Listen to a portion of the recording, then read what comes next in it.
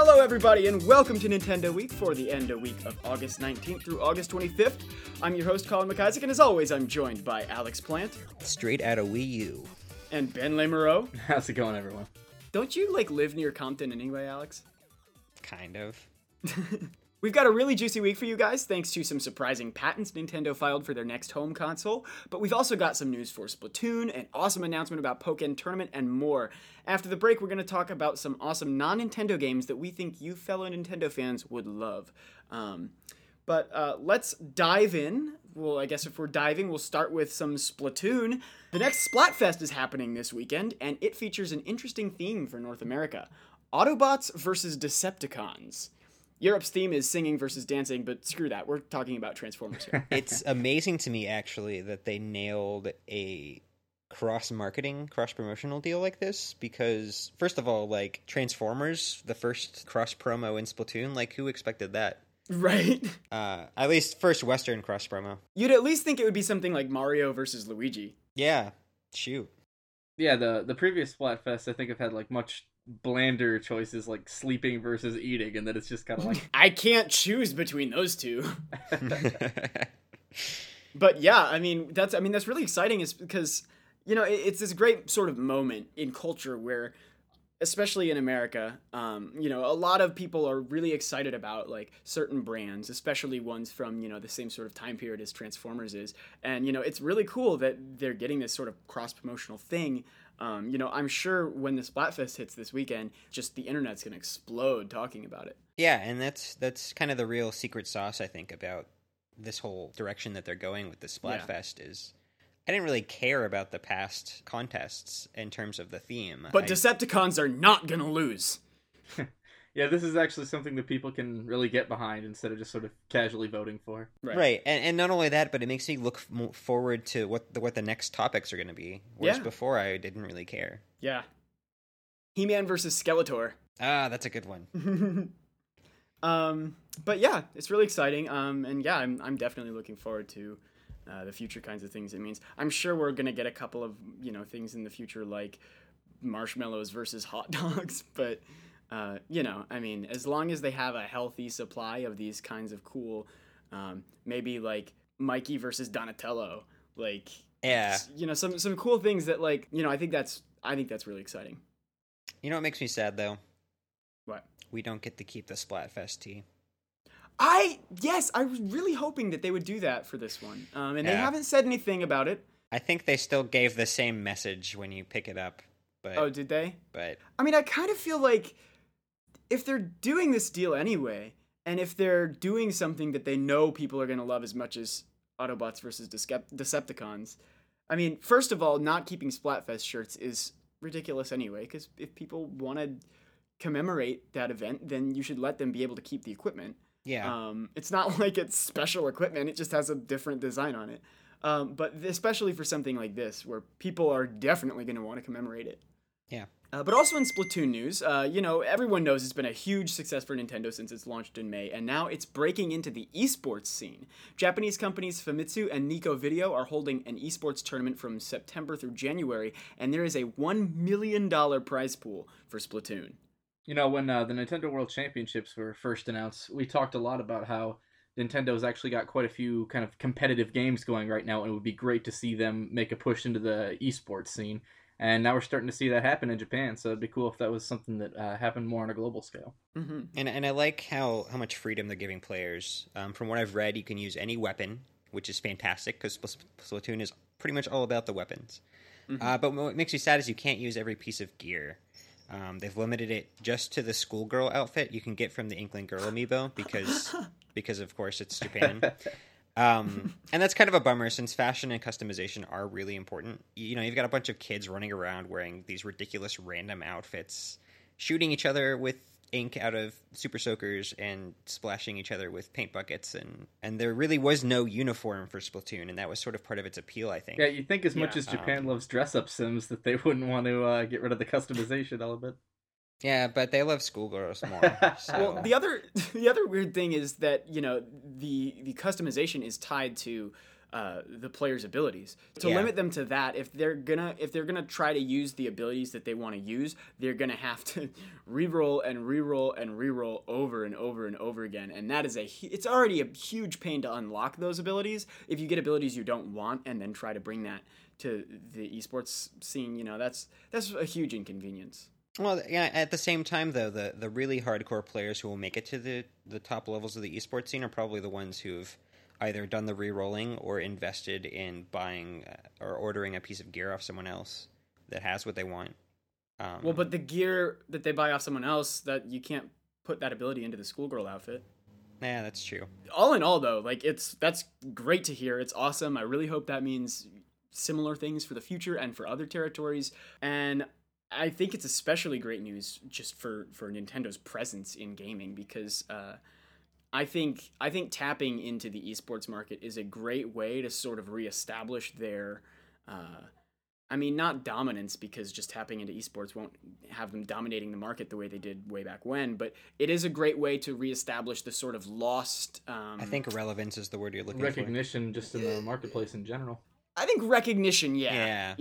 And this is a Wii U game, and Right. and to boot, a Wii U IP exclusive. Yeah, I mean, this is the era of Nintendo where the fewest people care about them, like, undoubtedly. Yeah.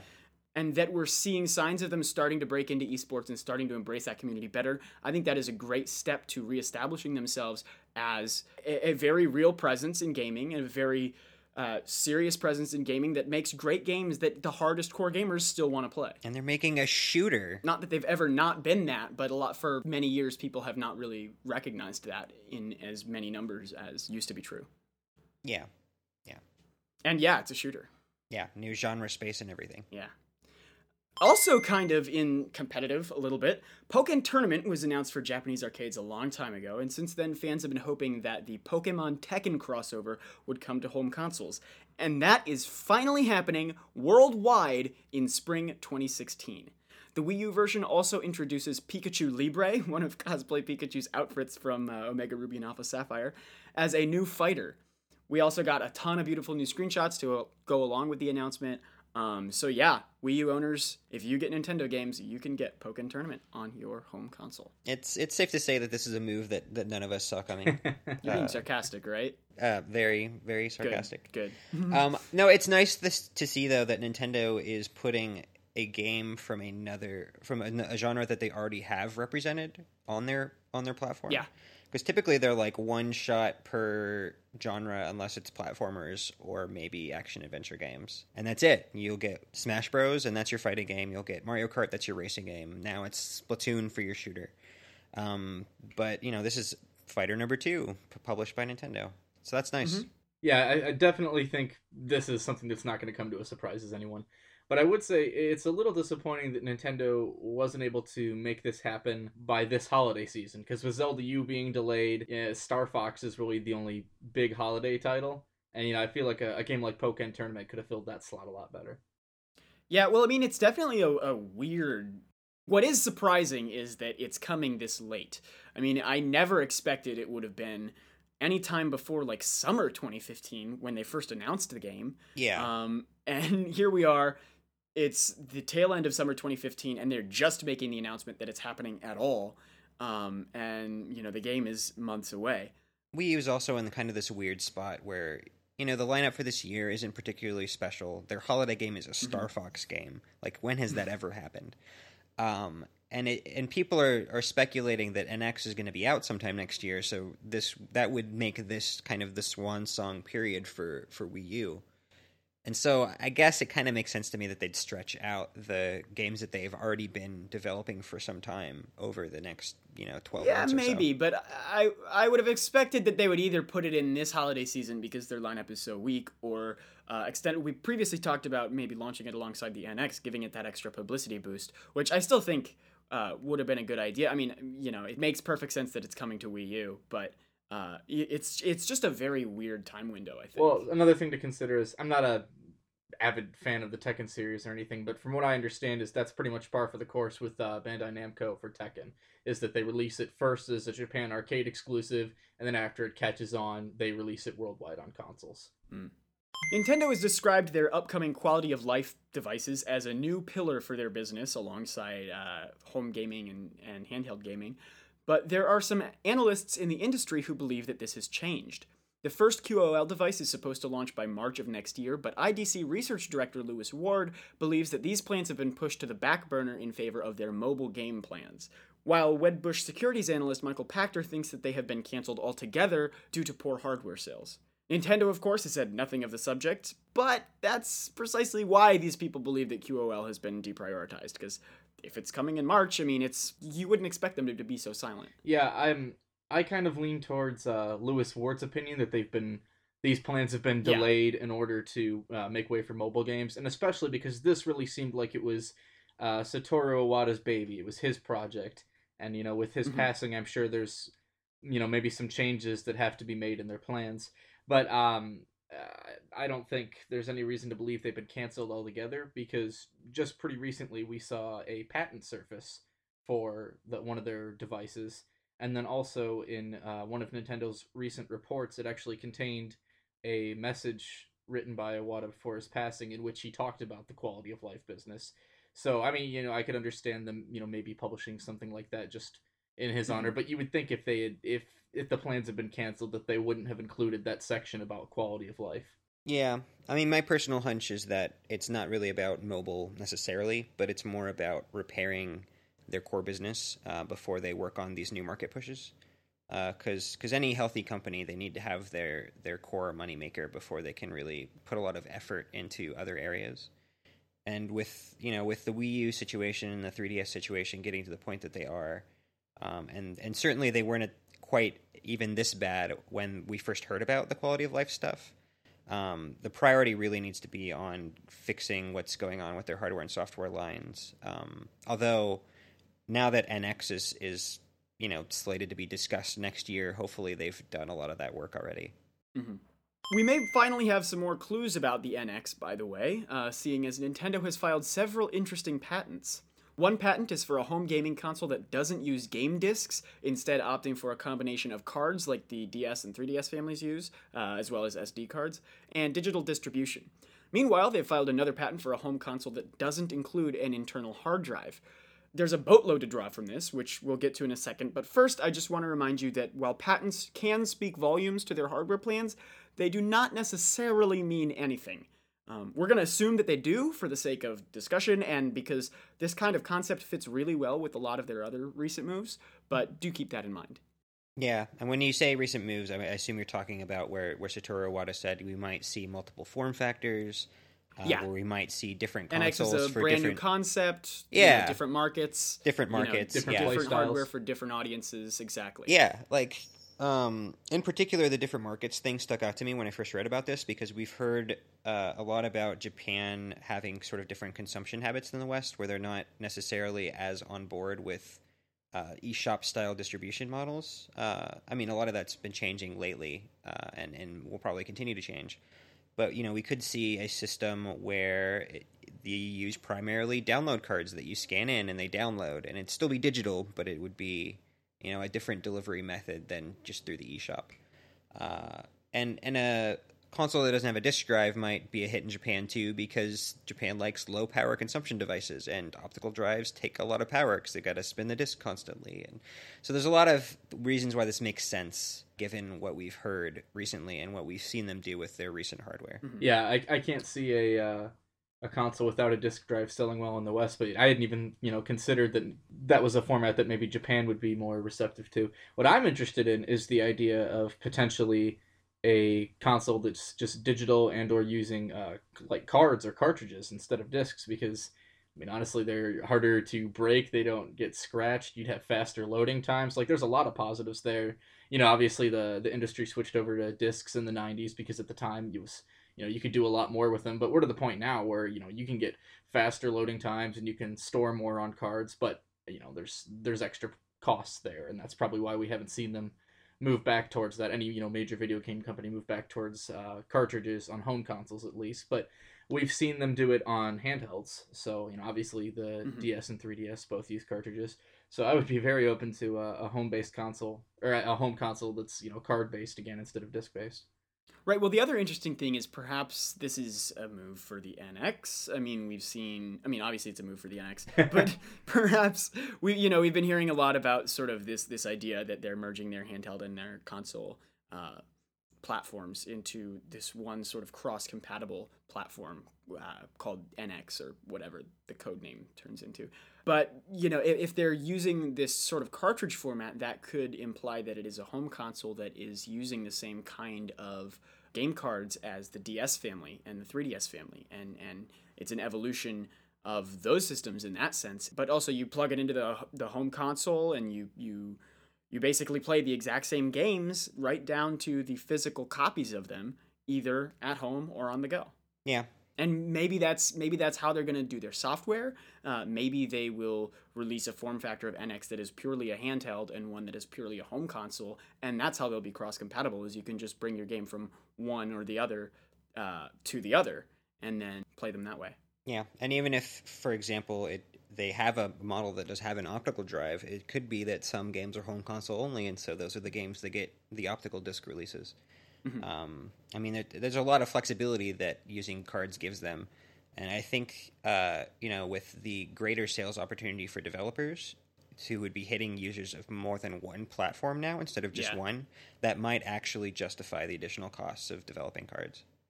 Mm-hmm. Yeah, and the concern I'll have there is if, Nintendo releases multiple different devices that, have some games cross-compatible and some games not cross-compatible, that's going to be tricky marketing. So if that is, there's a lot of benefits to that, and it sounds like a great concept, but Nintendo's going to have to be real careful about making sure that the public is aware of how this intricate system works. Yeah. Yeah, I'd hope it's easy enough that, for example, all handheld games can be played across both, because the processing power certainly shouldn't be the barrier. Right. And then that would make sort of communicating the console-only games a little bit simpler, because that would be the only real variable. But, I mean, we don't really have any idea how it'll turn out. We could just speculate. Yeah. I mean, there's all sorts of other factors, including like digital distribution, how a game might be cross-compatible if you buy it on one platform versus another.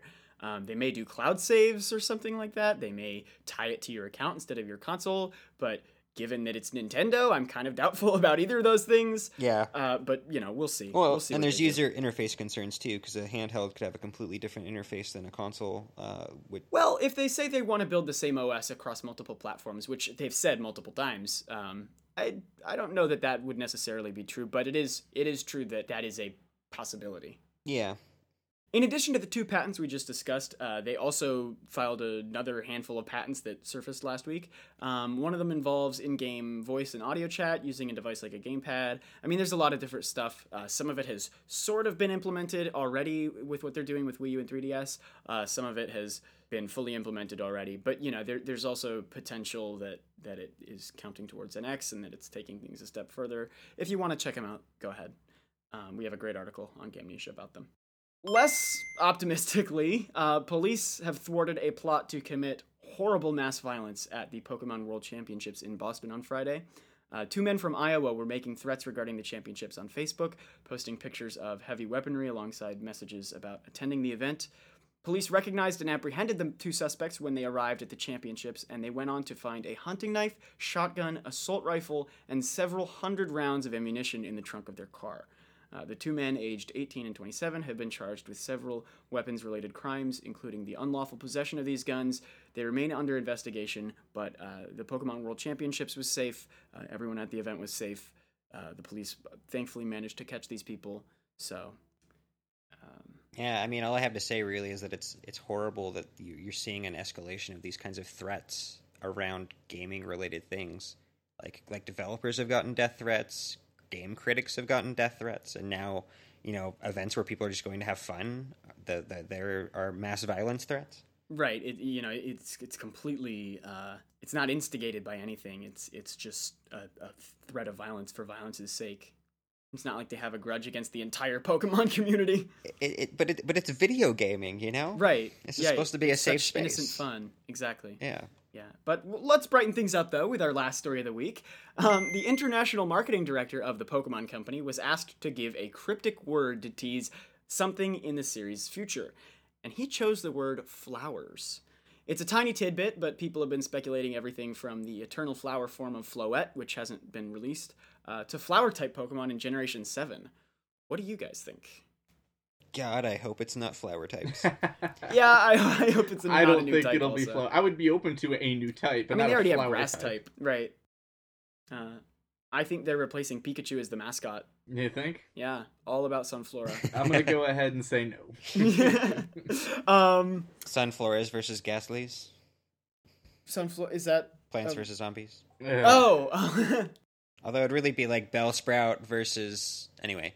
I'm pretty sure there's got to be a zombie Pokemon. I mean, there's like spirit Pokemons and stuff. Parasect. Oh yeah, I guess that counts. But although Parasect is also a plant, so And a bug. Well, he's a Yikes. spore, though, so not really. Whatever. He's a grass type. It counts. Anyway, as always, to conclude the news segment of this week's show, we're bringing you a lightning round with little nuggets of information. If you want to read more about any of the stories we discussed above, or anything you hear about in the upcoming lightning round, you can check them out at Gamnesia.com. The latest podcast episode will show up in the scrolling feature bar at the top of the site, and on that page you'll see all these links. First, we've got some upcoming dates to look out for, as well as recent releases. Wario Master of Disguise and Advance Wars 2 are now available on the Wii U Virtual Console. Unfortunately, Wario is only available in Europe and has not yet been confirmed for the US. Also, a new map called Flounder Heights is now available in Splatoon. This weekend marks Splatoon's next Splatfest, which we talked about earlier in the episode. They each run for 24 hours, starting at 9 p.m. Pacific Time on Friday night for North America, and I believe 9 p.m. Greenwich Mean Time for Europe. I could be totally wrong about that. If you live in Europe and you want to know, you can look up the times. We have it on the site. August 30th, the Nintendo 2DS is getting a price cut to just $99. August 31st, Versus Excitebike is coming to the Wii U Virtual Console. Versus Excitebike is a version of Excitebike that has a level editor. Nintendo's releasing this as part of this thing called Builders Week, which is leading up to the release of Versus Excitebike.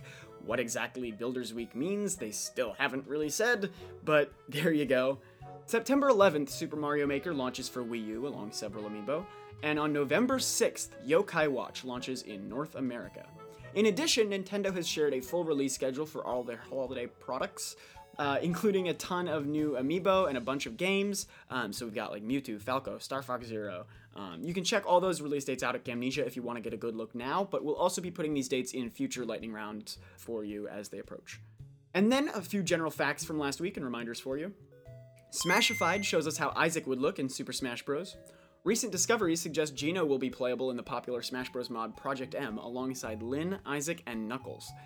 Another awesome mod brings Cloud and Sephiroth to Super Smash Bros. Brawl.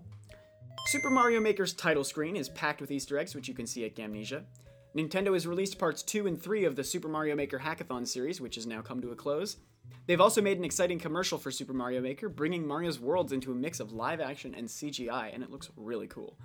The Super Mario Maker Wii U bundle will be exclusive to Walmart in North America. The official website for Animal Crossing Happy Home Designer is now open. Happy Home Designer is the best-selling game in Japan for 3 weeks running now, and you can pre-order a bundle of Happy Home Designer with the 3DS's NFC reader on Amazon if you are someone who has not upgraded to the new 3DS and still want to play with all the amiibo functionality in Happy Home Designer. Several rare amiibo are being restocked in North America. Nintendo is also making a Mega Yarn Yoshi amiibo, which launches on November 15th. It is very tall. There's a rumor that GameStop won't take pre-orders for the next wave of amiibo. The Dr. Mario amiibo is exclusive to Target in the US. I believe also the Bowser Jr. one is exclusive to Toys R Us. Chibi Robo Ziplash supports every single amiibo, sort of like Hyrule Warriors. Wii U has hit 2.5 million sales in Japan. Nintendo's stock dropped 8% following a market crash in China. Splatoon is $5 off on Amazon and $10 off for Amazon Prime members. The Nintendo eShop is holding a week-long sale on Capcom games. A new Miiverse update has made sharing and filtering content much easier. A recent episode of Rick and Morty has a funny gag about the limited edition Majora's Mask 3DS. Oh wow, I was shocked. Were you expecting me to yell Wubba Lubba Dub Dub? Yes, I was. I mean, I can still do it. No, it's okay. A fan project puts Metroid Prime in Unreal Engine 4, and it looks stunning. Fatal Frame, Maiden of Blackwater, will be a free-to-start eShop exclusive in North America. And wow, this was a long lightning round, but we're finally at the end with Pokemon Reorchestrated, which arranges incredible orchestral versions of Pokemon music, is working on a collection of music from the Johto games. You can enjoy part of the latest single as this week's break and outro music for Nintendo Week, and if you like it, be sure to check it out on iTunes, Spotify, Louder, YouTube. There's a ton of music already available, including an entire album reorchestrating the complete soundtrack from Red and Blue. So that marks the end of this week's news segment. We are going to take a quick break, and when we return, we're going to give you our recommendations for awesome non-Nintendo games that we think you will love. Stick around.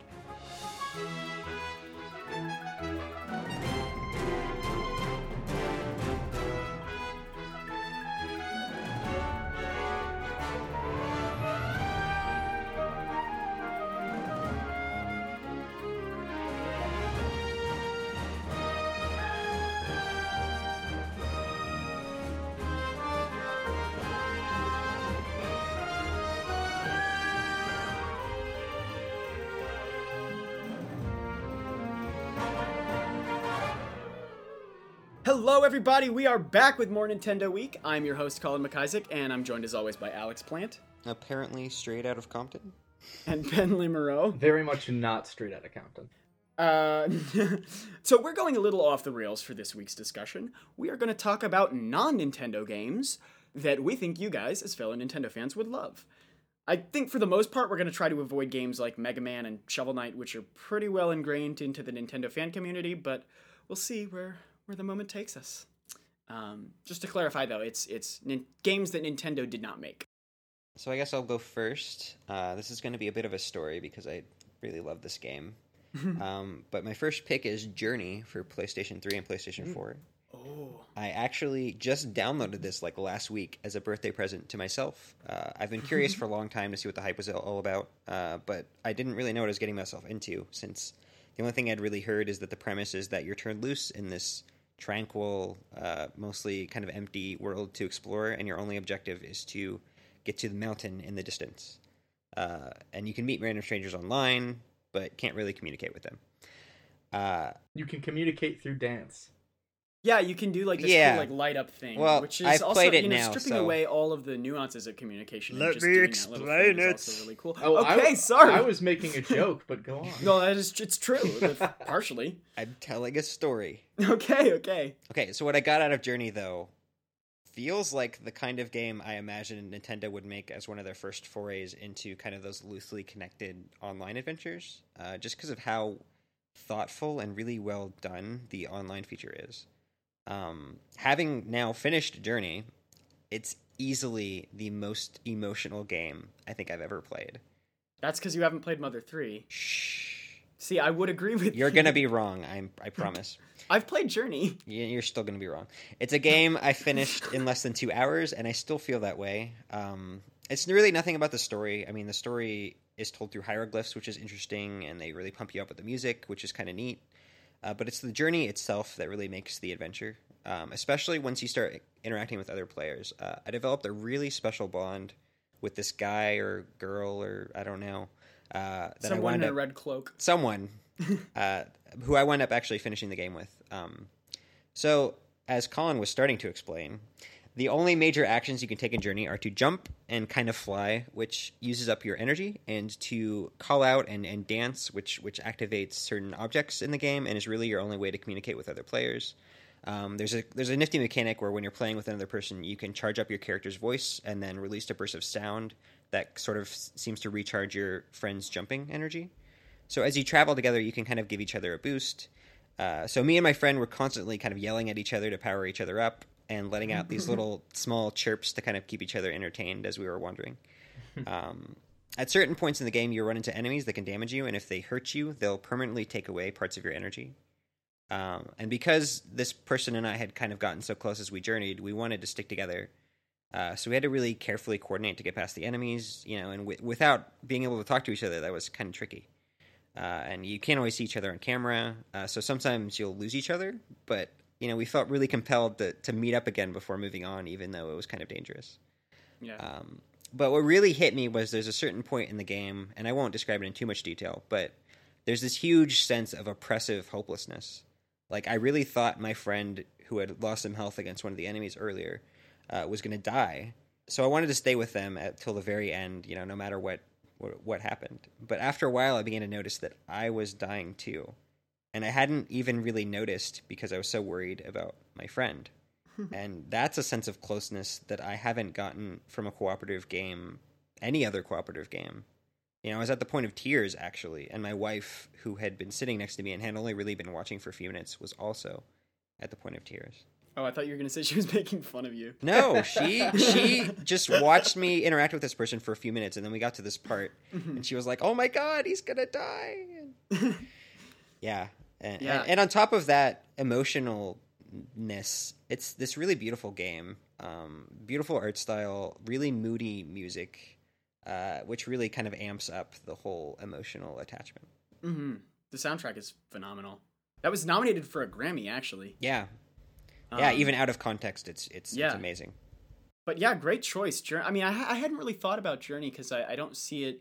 I was thinking of my list more as like games that are very demonstrably connected to Nintendo. In like inspiration and whatnot, but you're absolutely right that Journey is just a fantastic game. Really, really emotive. Yeah, I think I was in tears by the end too. I can't remember because it was a long time ago when I played, but yeah, really incredible experience.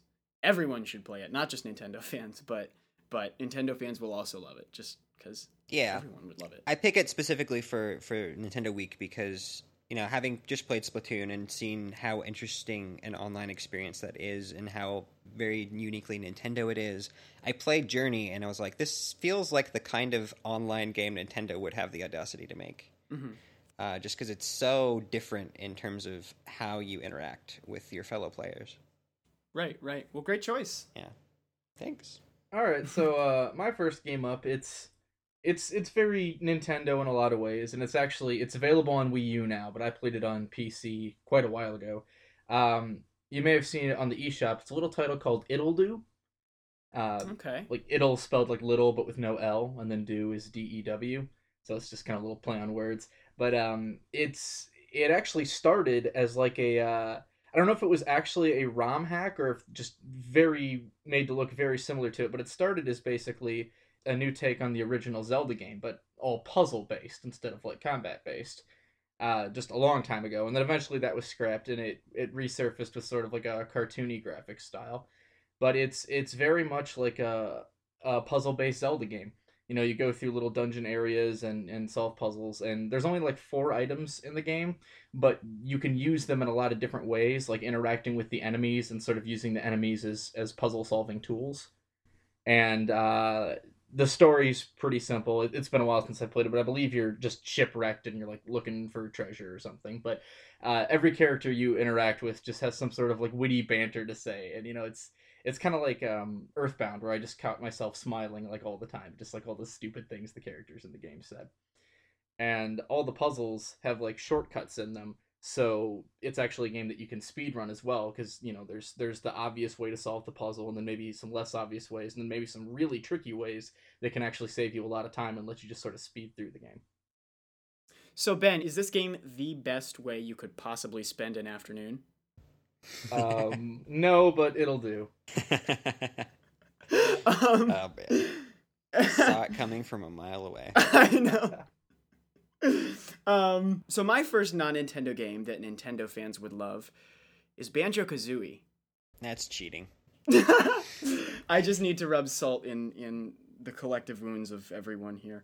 No, it's 3D Dot Game Heroes, going off on the Zelda theme a little bit. 3D Dot Game Heroes is a game by Atlas. It is exclusive to PS3, but I'm not sure why. It would work brilliantly on the Wii U, just given that it's basically a Zelda clone, and there's this whole character editor aspect to it, where you are creating your like pixel spritey guy. But the whole thing about 3D Dot Game Heroes is it's a pixel aesthetic, but it's all done in 3D. All the character models are in 3D. They're all constructed out of blocks, but they're, it's still a very 3D game. It's really cool. It really brings the NES sort of graphical style to life in like a 3D environment. I remember when I first got it, I spent like 3 hours perfecting a 3D model of Link that looked exactly like the sprite from the original Zelda. And, from no matter what angle you looked at it, it looked just like the sprite, but it was still in 3D. It was really, really cool. So you can spend all sorts of time doing stuff like that with your characters, but then also it's just a really, really great Zelda-inspired experience. You've got this great overworld. The music is incredible, great throwback to like the NES. That's also feels like it's a modern day thing. It's got like a blend of orchestral instruments and chiptunes and stuff, all in the same pieces in the soundtrack.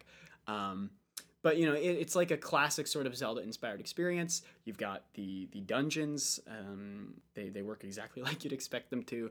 It's just a really, really great game. Probably one of the best Zelda-inspired games I think I've ever played, and it's really awesome. So I've never played 3D Art Game Heroes, but a question I've always wanted to have answered is, how do the mechanics stack up against Zelda? Against Zelda, and that can be either classic Zelda or modern 3D Zelda, like whatever. I mean, fine. Fine. I wouldn't say, I wouldn't say that they stack up noticeably better or worse.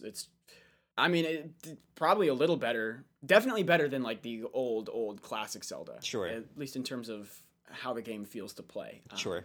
Probably less clunky is what you mean. Yeah. Certainly.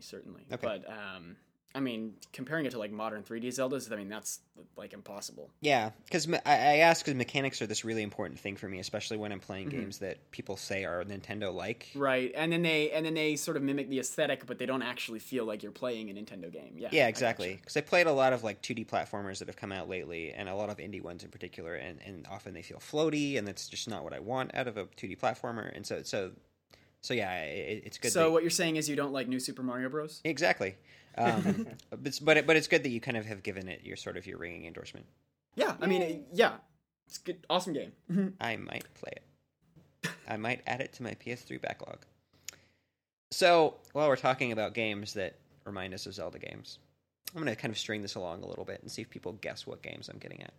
So, as many of you might know, I am a huge Legend of Zelda fan, and in particular, in recent years, I've come to have a strong appreciation for the classic games, because they're sort of pure adventure games that weren't bogged down with trying to stick to or deviate from series conventions like puzzles and the way items are used and things like that. Now, when you say classic games, where do you end it? Up to Link's Awakening and or Ocarina of Time era, when you started to see sort of those shifts. So are you including those two games? I'm including those two games as classic. Yeah. Okay. Basically, until the point where Alex they stepped into Majora's 3D. Mask is what he's saying. He didn't put it in his top 5 anymore. No, it got booted. Sorry to say, Majora's Mask. Anyway, they weren't really focused on series conventions. They were more focused on being like the best action adventure RPG sort of type experiences out there. Right. And that's really what gave the series its popularity at first. One thing in particular that I noticed as I've been playing them lately, since most of them I didn't play till recently, is they're hard, especially the ones on NES. Like, it can be hard just to survive through the enemies in the overworld, much less the like more dangerous ones you find in the dungeons. But it seems like recent Zelda games have become easier and easier and easier. Are you talking about The Binding of Isaac? No. Okay. You'll see. There's been less focus on enemies, and with that, there's been less focus on finding better gear to power yourself up, getting stronger magics to fight off enemies, and a more streamlined overworld and more collectathon elements. But then you have a game like Dark Souls and Demon Souls, which focuses a lot on the combat, a lot on getting better gear to power yourself up, a lot on getting better magic to make yourself able to survive against the enemies that you're finding. And it's a game that, despite not really being like modern Zelda games, it doesn't have a lot of puzzles, it doesn't have a lot of story and plot. It controls a lot like them, though. Is Dark Souls and Demon Souls your recommendation? That is my recommendation. Oh, okay. You said you were going to lead us on, so I was like waiting for... Wait a minute. It sounds like he's just talking about his game now. Oh, yeah, that's my game. Yeah, okay. Colin missed the transition. I'm trying to be subtle. like the Souls games are subtle. No, I'm just kidding. Anyway, they control a lot like the Zelda games, though, despite having a lot of differences. You walk around in 3D environments. You can target enemies in much the same way you Z-target. You attack them with swords and bows and bombs and other weapons. You can block with shields or roll out of the way. But, they don't have the same priorities that modern Zelda games do. They're focused on this oppressive game world with challenging enemies around every corner. Meanwhile, the exploration is still pretty strong. There's still maze-like dungeons. The bosses are still really tough and interesting. And because they haven't shoved out the RPG combat mechanics and the character growth stuff, combat's the center of the game. So everything you see and do revolves around more powerful weapons, more powerful abilities, more powerful foes. So if you've ever felt like the Zelda games have become a bit too easy, and if you're a fan of the classics and you love sort of how difficult they are and how oppressive they are, I recommend you try out the Souls games. They really hit that fantasy combat itch that maybe you might have been missing from recent Zelda games for some people. Personally, I'd love to see a Zelda game sort of skew a little bit more in that direction from a combat perspective. I mean, I don't want a grimdark world. I don't want this, really, really dark story. I don't want depressing characters. While, at the same time, keeping the vaster world that Zelda games are known for. That would be my ideal Zelda game. But for now, I'll play the Souls games for their fantasy combat. Awesome. Another great choice. So my next one is a game I've mentioned / ranted about fanboyishly on here a few times. And that is Axiom Verge, which is my favorite Metroid game. Okay. So we'll get off the Zelda clones here and get onto a Metroid clone here. Obviously, the gameplay style is very Metroidvania. You get this huge world to explore, and it's divided into different regions and everything. But it mixes it with other styles too. You get a feel of a lot of old action shooters like Contra or games like that, because you still use your items in puzzle solving like you would in Metroid, but maybe a third of them, and the rest of them are just all kinds of crazy different weapons that shoots huge blasts or just little blasts. There's heat-seeking ones, there's laser beams and bombs and just all kinds of things, and most of them are completely optional. So it's fun for me because it makes the exploration really rewarding, because when you find a new gun, it's not just, oh, I need this to open the door and go to that room before. It can just be like, oh my god, this is this awesome weapon, let me try this out on new enemies. And I've 100%ed the game, and I've shown it to a bunch of my friends and stuff, and as I watch them play it, I'll see them use a completely different strategy than I used against a boss or against a hard enemy or, whatever. Just because with all these different weapons, you have so much freedom to just, figure out how you want to play it. So it takes on a lot more of, an action shooter role than just a Metroid role. But I also think it, does the Metroid style better than most Metroid games. And it has an incredible soundtrack. I love it. I could just listen to that all day long.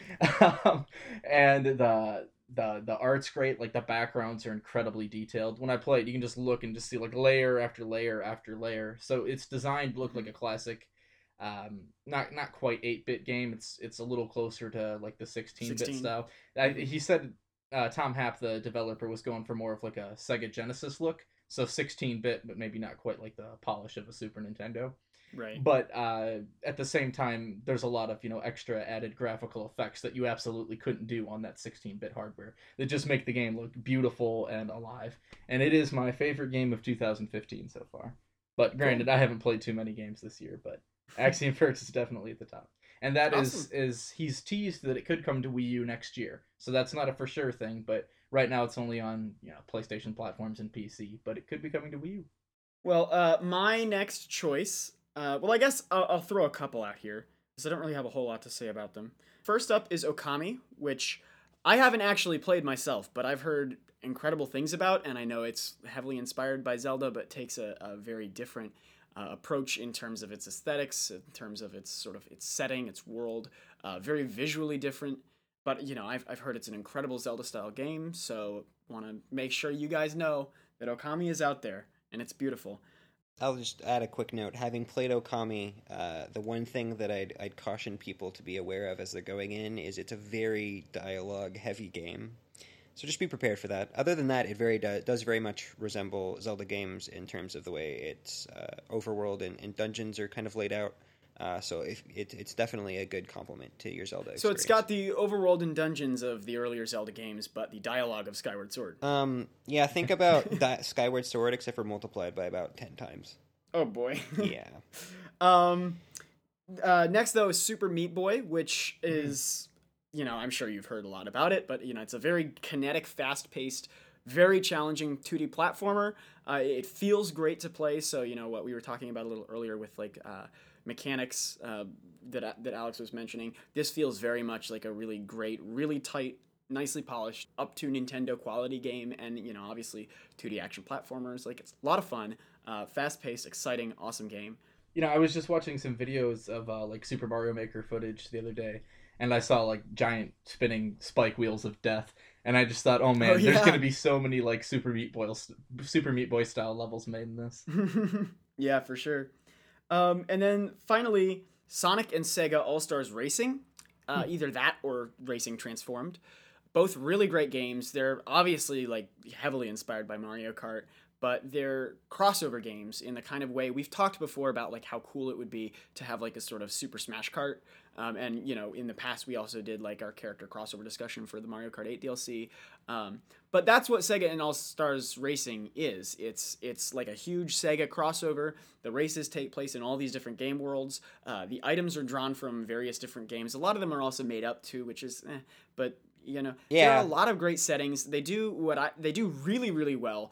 The one thing that I have a big beef with against Mario Kart, actually two things: the roster, really well done in the Sonic and Sega games, but also the tracks are drawn directly from in-game locations from other games. Whereas a lot of the time in Mario Kart, they'll give it a Mario flavor, but the tracks and locations are completely made up. But these ones take stuff I'm not hugely involved in Sega lore, so I don't remember the names of any of them. But the ship base from Sonic Adventure 2, really cool stuff from Skies of Arcadia, the town from Jet Set Radio, they put you right in there. It's really, really cool. Really awesome game. Does a lot of things really well that Mario Kart sort of flounders on. All in all, I still think Mario Kart's better, but Sonic and Sega, super, super fun, and also sort of an interesting look at a different take on what's done well and what's done not well in Mario Kart. Yep, and if you were hoping you'd get a single-player campaign in Mario Kart 8, there's a really, really good one in Racing Transformed. Yes, that's true. Really diverse one, too. There's some interesting challenges that I wouldn't have expected. And you can play as Wreck-It Ralph. So yeah, I mean, although I don't think they have John C. Reilly as the voice actor, so he sounds really weird, and they didn't animate him well. Don't play as Wreck-It Ralph. You can, but don't. But appreciate that he's there. Yeah. I'm with you on the items. Actually, I was hoping they'd all be very Sega-y themed, but then they didn't wind up being, and that was really jarring to me coming off of Mario Kart, where the items are very strongly Mario. Right. But other than that, it's a fantastic kart racer. Yeah. So Alex, I think you said you don't have any more? Yeah, those are the two that are on my mind. I mean, I've certainly played more than just these, but right. These are the ones that I think are very time and place for where Nintendo's at right now. Yeah, no, I mean, great choices. Ben, you got anything else? Yeah, nothing that I can really, talk about as much as the previous two, but one of the games I played a lot as a kid was Rocket Knight Adventures on Sega Genesis. So that was a 2D action platformer game where you play as a possum that wears a jetpack. So I mean, awesome. And you fight against pigs that have giant robot machines and stuff. You go into outer space. It's pretty cool. It was really hard, but I was pretty young when I had a Sega Genesis, so it was one of the few hard games that I could sort of play and progress in, and it's pretty fun. I still go back and play it every now and then as an adult, and I'm still not super good at it, but cool. It's a fun action platformer. Nice. Well, my final game, just like that, I don't have a whole lot to say about it because it's not out yet, is Yokai Watch, which has done hugely well in Japan. It is a massive cultural phenomenon over there.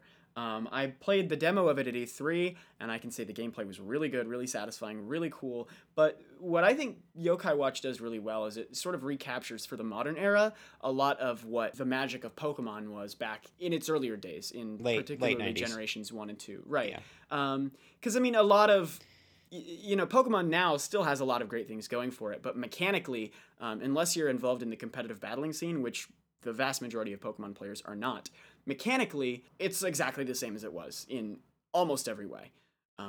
You can use TMs more than once, but that's otherwise the only non-battle mechanic that has really evolved much. And the brand power has kind of weakened over time. I mean, it's certainly not the... Well, I think that's sort of a result of I mean, obviously just brands weaken over time. That's just a fact. But I think that's partially a result of some of the more battle-oriented changes to the gameplay and a stagnation in every other way. Yeah, I guess I'd agree with you. But it sort of recaptures the same kind of magic that the original few did, in that what if we're living in the exact same world we are now, but it just has all these whimsical creatures around it? It's just this sort of touch of fantasy. Creatures in your world? Well, I mean, like, my dog is here, but he's just like has fur, and that's not really that special. But it's like this sort of touch of fantasy, but still in this very present real world. And I think that's something that's really cool. That's sort of what captured my imagination about Pokemon earlier on. Now that the Pokemon designs are getting really over the top and there are so many legendaries and the stories just go totally off the wall, which isn't a bad thing. It's just, it's lost that flavor that it had at the outset that really captured me personally, and Yokai Watch has that flavor. So if you're a fan, particularly if you're like a Gen 1er or someone who like doesn't really like the newer generations as much as the older ones, you might be interested in Yokai Watch. They also visually, I think, really nail exactly what Pokemon should look like on the 3DS. Oh yeah, that game looked absolutely gorgeous at E3. Yeah. I remember I looked at you, Colin, and I was like, wow, this is way better looking than Pokemon. What's right? Game Freak's excuse here? I know. Everything was so smooth and polished, and just like it just looked like it was straight, out of an anime. It looked so vibrant, and I was shocked. Like, why can't Game Freak do this with their textures for the Pokemon world? I mean, there's just so much life in there that isn't present in the Pokemon games of late, and used to be present in older Pokemon games. And maybe that's because of graphical limitations. They just got more creative. I don't know, but either way, I feel like Pokemon games, while they weren't like absolutely bleeding edge, they were still pretty powerful handheld games. And I think we talked about this a couple episodes ago. Yeah, I mean, I think a lot of the issue with it now is they wanted to sort of nail the battling aesthetic, but the battling aesthetic was just more than the 3DS could handle, so they really pushed trying to get all those battling scenes down really, really nicely, and that sort of dragged down the rest of the experience visually as a result, because they didn't want the rest of the experience to look radically different from the sort of more basic kinds of battling sequences. And we still had huge frame rate drops during battles. Yeah. Well, exactly. I mean, that's exactly, that's a perfect sign of why I think that was a mistake. But either way, I don't want to turn this into a Pokemon discussion because this is about non-Nintendo games. Yokai Watch is great. If you like Pokemon, you should totally check it out. One more recommendation just occurred to me while we were chatting about Yokai Watch. So, as many of you know, I am a huge Xenoblade Chronicles fan, and if you haven't played the game that many people compare Xenoblade Chronicles to, which is Final Fantasy XII, it is probably my favorite Final Fantasy game. It plays a lot like Xenoblade in that you wander around a field and there are no random battles. You see enemies, you approach them, you battle them in pseudo-real time where you'll have to wait for moves to charge up. But if you can't really get into the world and battle system of Xenoblade Chronicles, the world of Final Fantasy XII is amazing. Ivalice is probably the most fleshed out setting in the Final Fantasy canon, and particularly the way it's presented in Final Fantasy XII.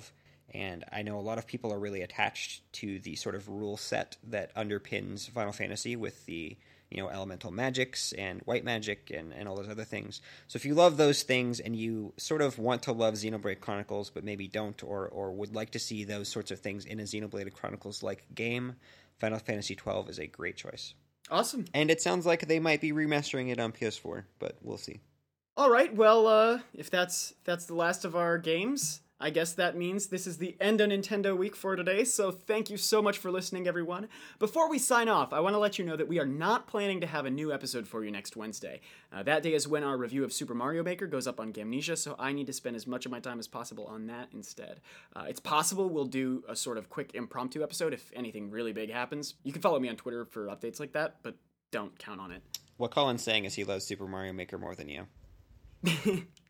If you like, I hate the content rollout. Let me just say, by the way, just skip ahead the 9 days. It is a nightmare having to wait for the themes. Like that, aesthetic things like that are just such lame content gates. Just, anyway, if you like this podcast, please subscribe to us on iTunes or subscribe to us on YouTube at Gamnesia TV for bite-sized discussions from the show. And please head to iTunes to leave us a review. It really helps with visibility, so we greatly appreciate it, especially if you have good things to say instead of bad ones. If you have feedback for Nintendo Week, please send it to colin@gamnesia.com, and remember to send in your questions about Nintendo, about our show. We love engaging with you guys, and we read them and talk about them here on the show, so it's a great way to get involved. Again, that's colin@gamnesia.com, COLIN@GAMNESIA. If you can't wait till next week for more of our stuff, you can head to GameNesia.com to see more gaming news as it happens. We've got Sony, Microsoft, Indie, you name it, and even Nintendo news that we didn't have the time to discuss on this week's show. So thank you all so much for listening, and we hope you have another great week.